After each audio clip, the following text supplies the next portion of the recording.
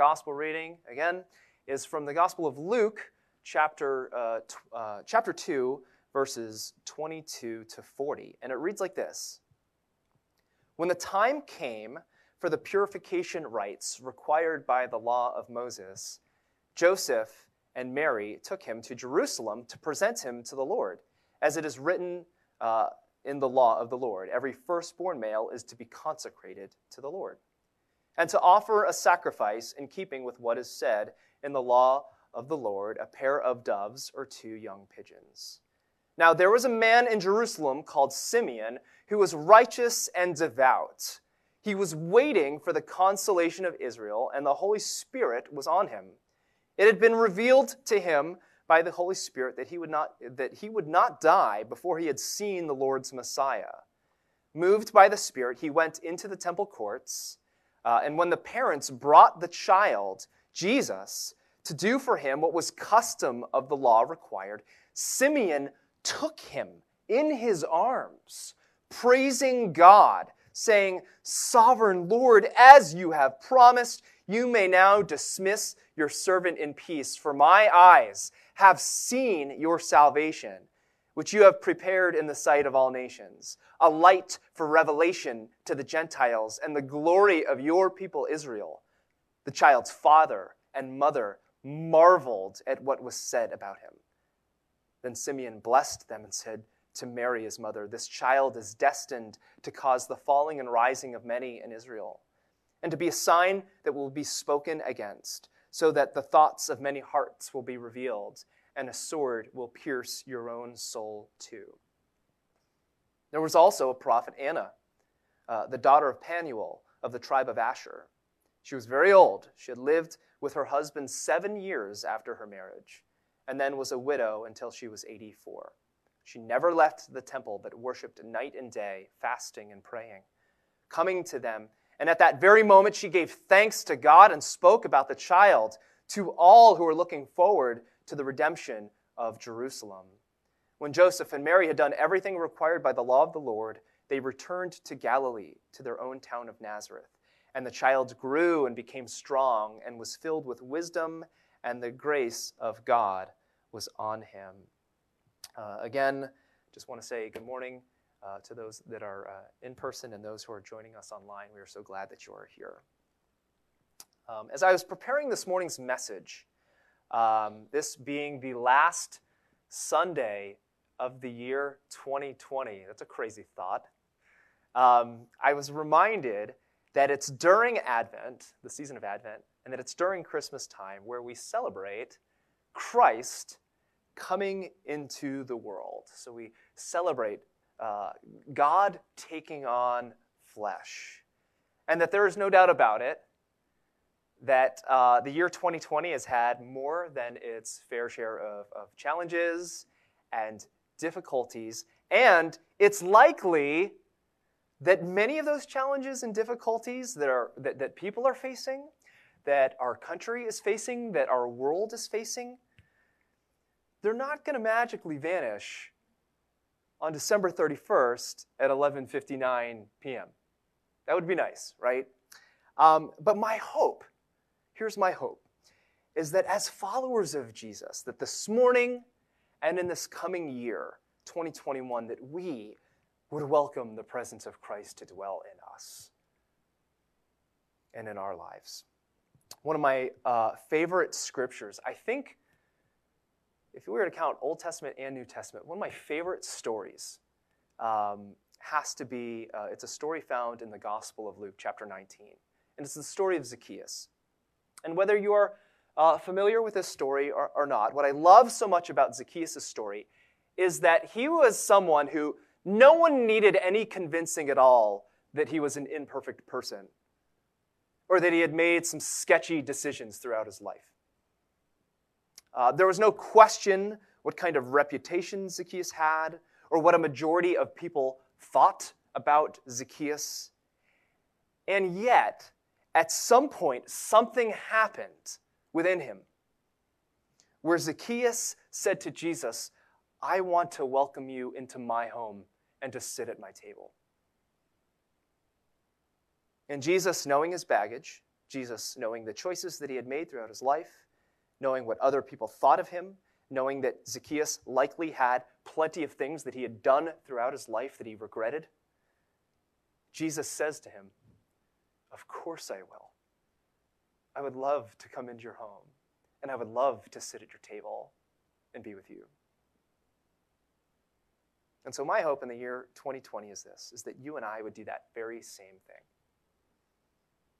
No one here is perfect, nor is anyone in this room or joining us online.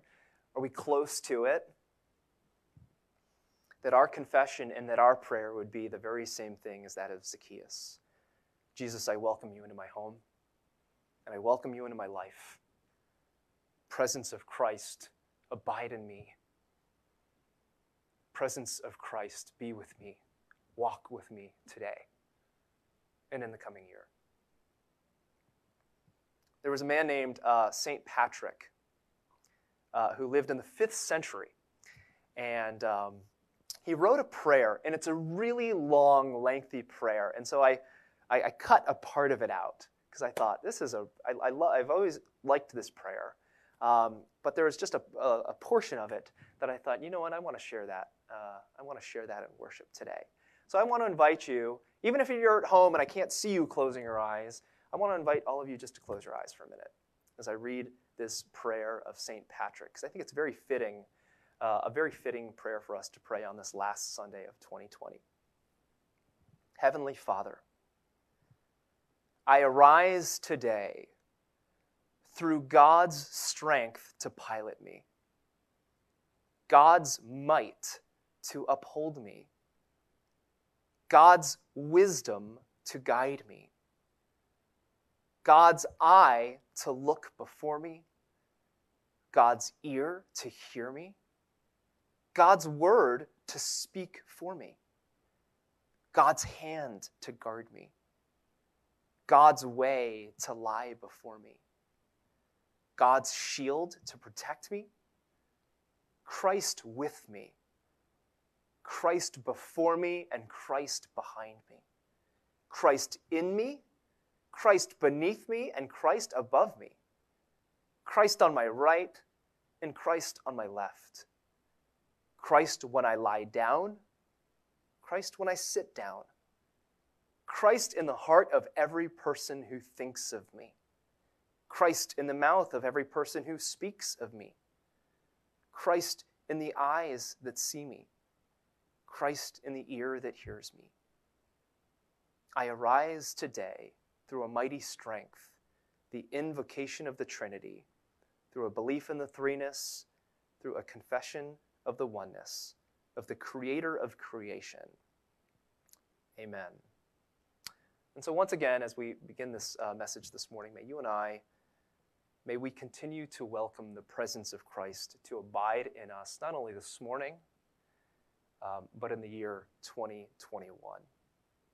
Today's gospel reading, it's an interesting one because I think it's probably one of the least familiar stories surrounding the birth of Jesus in the Gospels. So most people, they're familiar with the shepherds. They're familiar with the story of the wise men who come to visit Jesus. They're familiar with the manger scene and there being no room at the inn. But for whatever reason, the story of Simeon and Anna that we read about in this morning's passage, it's just far easier to maybe gloss over and continue reading. It's not one of the stories that you see in Christmas pageants, at least not that I recall. But the scriptures tell us that Mary and Joseph, they're making their way into the temple to consecrate Jesus to the Lord. And this was a customary practice. When a child was 40 days old, a child would be brought to the temple to have this done. And once they arrive there, they're greeted by this man named Simeon, and we're told that he was righteous and a devout man, and that at some point in his life, it had been revealed to him that he would see the Lord's Messiah before he died. And upon seeing Mary and Joseph enter the temple courts holding Jesus, he immediately recognizes this child for who he is. And taking the baby in his arms, he begins praising God, saying, "For my eyes have seen your salvation, which you have prepared in the sight of all nations, a light for revelation to the Gentiles and the glory of your people, Israel. Here's what I find interesting. So Simeon, he's not given any sort of title, right? So Simeon is not a priest. As far as we can tell, Simeon, he isn't a rabbi. He isn't a prophet. Simeon isn't any sort of religious scholars. He's none of these things, as far as we can tell. Instead, the scriptures simply describe him as righteous and devout and somebody who longed for the day that hope and comfort would be restored to the Israelite people. And then, if that experience isn't already wild enough, we're immediately introduced to this other character named Anna, who also recognizes Jesus as the Messiah. The scriptures read like this. They say, she was very old. She had lived with her husband 7 years after her marriage, and then was a widow until she was 84. She never left the temple but worshiped night and day, fasting and praying. Coming up to them at that very moment, she gave thanks to God and spoke about the child and all who are looking forward to the redemption of Jerusalem. So, in the first century, widows like Anna, they were people who were pitied. Widows like Anna, these were people who obviously, at least this is what people thought, who obviously didn't have God's blessing upon their lives because of what had taken place. It was assumed by most people that a widow like Anna, she had obviously done something that made her worthy and deserving of God's scorn and God's shame. And yet both of these characters, these outsiders, both Simeon and Anna, they are included in the gospel narrative in this really cool interaction with Mary and Joseph, giving witness to the identity and to the truth of Jesus, reminding us one more time that the story of Jesus makes room for all people. And the reason why this is so important to say is because if the story of Jesus doesn't include, say, a broken and sorrowful widow like Anna, if the story of Jesus doesn't include some outsider and some no-name like Simeon, we never hear anything about him again in the rest of the Gospels. If the story of Jesus doesn't include a sinner like Zacchaeus, and if it doesn't include a murderer like Paul, and we could go on and on and on here, then it's not really good news. If Jesus only came for the people and for the families who have never made a mess of their lives, people who have never needed a second, third, or 20th chance, then that's not good news. But thanks be to God, as our passage reminds us this morning, one more time, that the story of Jesus makes room for all people. And that includes you, and that includes me. There's a second truth from Luke 2, 22 to 40 that I want to share today. And that is that the Holy Spirit can spring up hope from our own sorrow and brokenness. So the scriptures tell us this, that Anna was a woman who knew sorrow at a very young age. And I want you to imagine this for a second. I want you to imagine being married to somebody for 7 years, but then being a widow for another 50 or 60 years following that. And then the reality is that all of us have known sorrow. The reality is all of us will know sorrow at some point in our lives if we haven't known it already. That all of us will experience things like loss or having to let go of something that really, really hurts. But just as Jesus rose from death to life, and just as we worship the God of resurrection this morning, I believe that God wants to spring up hope and resurrection from our places of sorrow and brokenness as well. Just the other day, I was watching this video, and it was a woman who was standing near the top of a mountain, and she was all by herself. And she had this little vial with her. And she's recording herself, and she's weeping as she's doing this. And she's pouring some of her mom's ashes off the side of a mountain. And there just happens to be a gentleman in the background who turns and sees what she's doing. and he can see her shaking, and he can tell that she's crying. And so he walks up to her. He's a complete and total stranger. He has no idea who this woman is. And he just puts his arm around her and holds her. And he says to her, whoever that was must have meant a lot to you. I'm sorry. I've been there too. And it's this real simple, short clip of someone who had experienced loss in their life, extending comfort to somebody else who had just experienced it. And I think the reason why this video moved me is that no one wishes sorrow upon ourselves. No one wishes loss upon ourselves or hopes to experience shattered dreams at times throughout our lives. No one wishes these things upon ourselves. But as followers of Jesus, what we can do is we can invite the Holy Spirit to spring up hope and resurrection from our places of sorrow. We can invite God to heal and to restore and to make something new, just like what God did with Anna. And so on this first Sunday of Christmas, let us give thanks that the gospel is for all people. And that really is good news. The gospel is for all people. May we invite God to spring up hope and resurrection from our places of sorrow and our places of sadness. And then lastly, may we invite the presence of Christ to abide in us as we look to the new year. Would you pray with me today? God, we thank you for this passage. And I thank you for the faithful witness of Simeon and Anna, who remind us that the gospel, the good news of Jesus Christ, wasn't just reserved for the top 10%, for the top 20%. But Jesus, you came for all. You came for people who needed a 20th chance and a 50th chance and a 100th chance.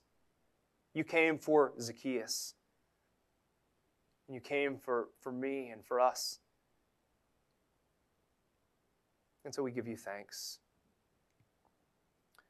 And God, we also pray that in those places of our lives where we have experienced sorrow or loss, God, we invite you into those places. We invite you into our shattered dreams that some of us have experienced, to spring forth hope and resurrection, that God, you would use those things in our lives to make something beautiful. And God, in the year 2021, we welcome the presence of Christ to abide in us, work in us and through us. We give you thanks for your love and for your goodness and your faithfulness, Jesus. Amen.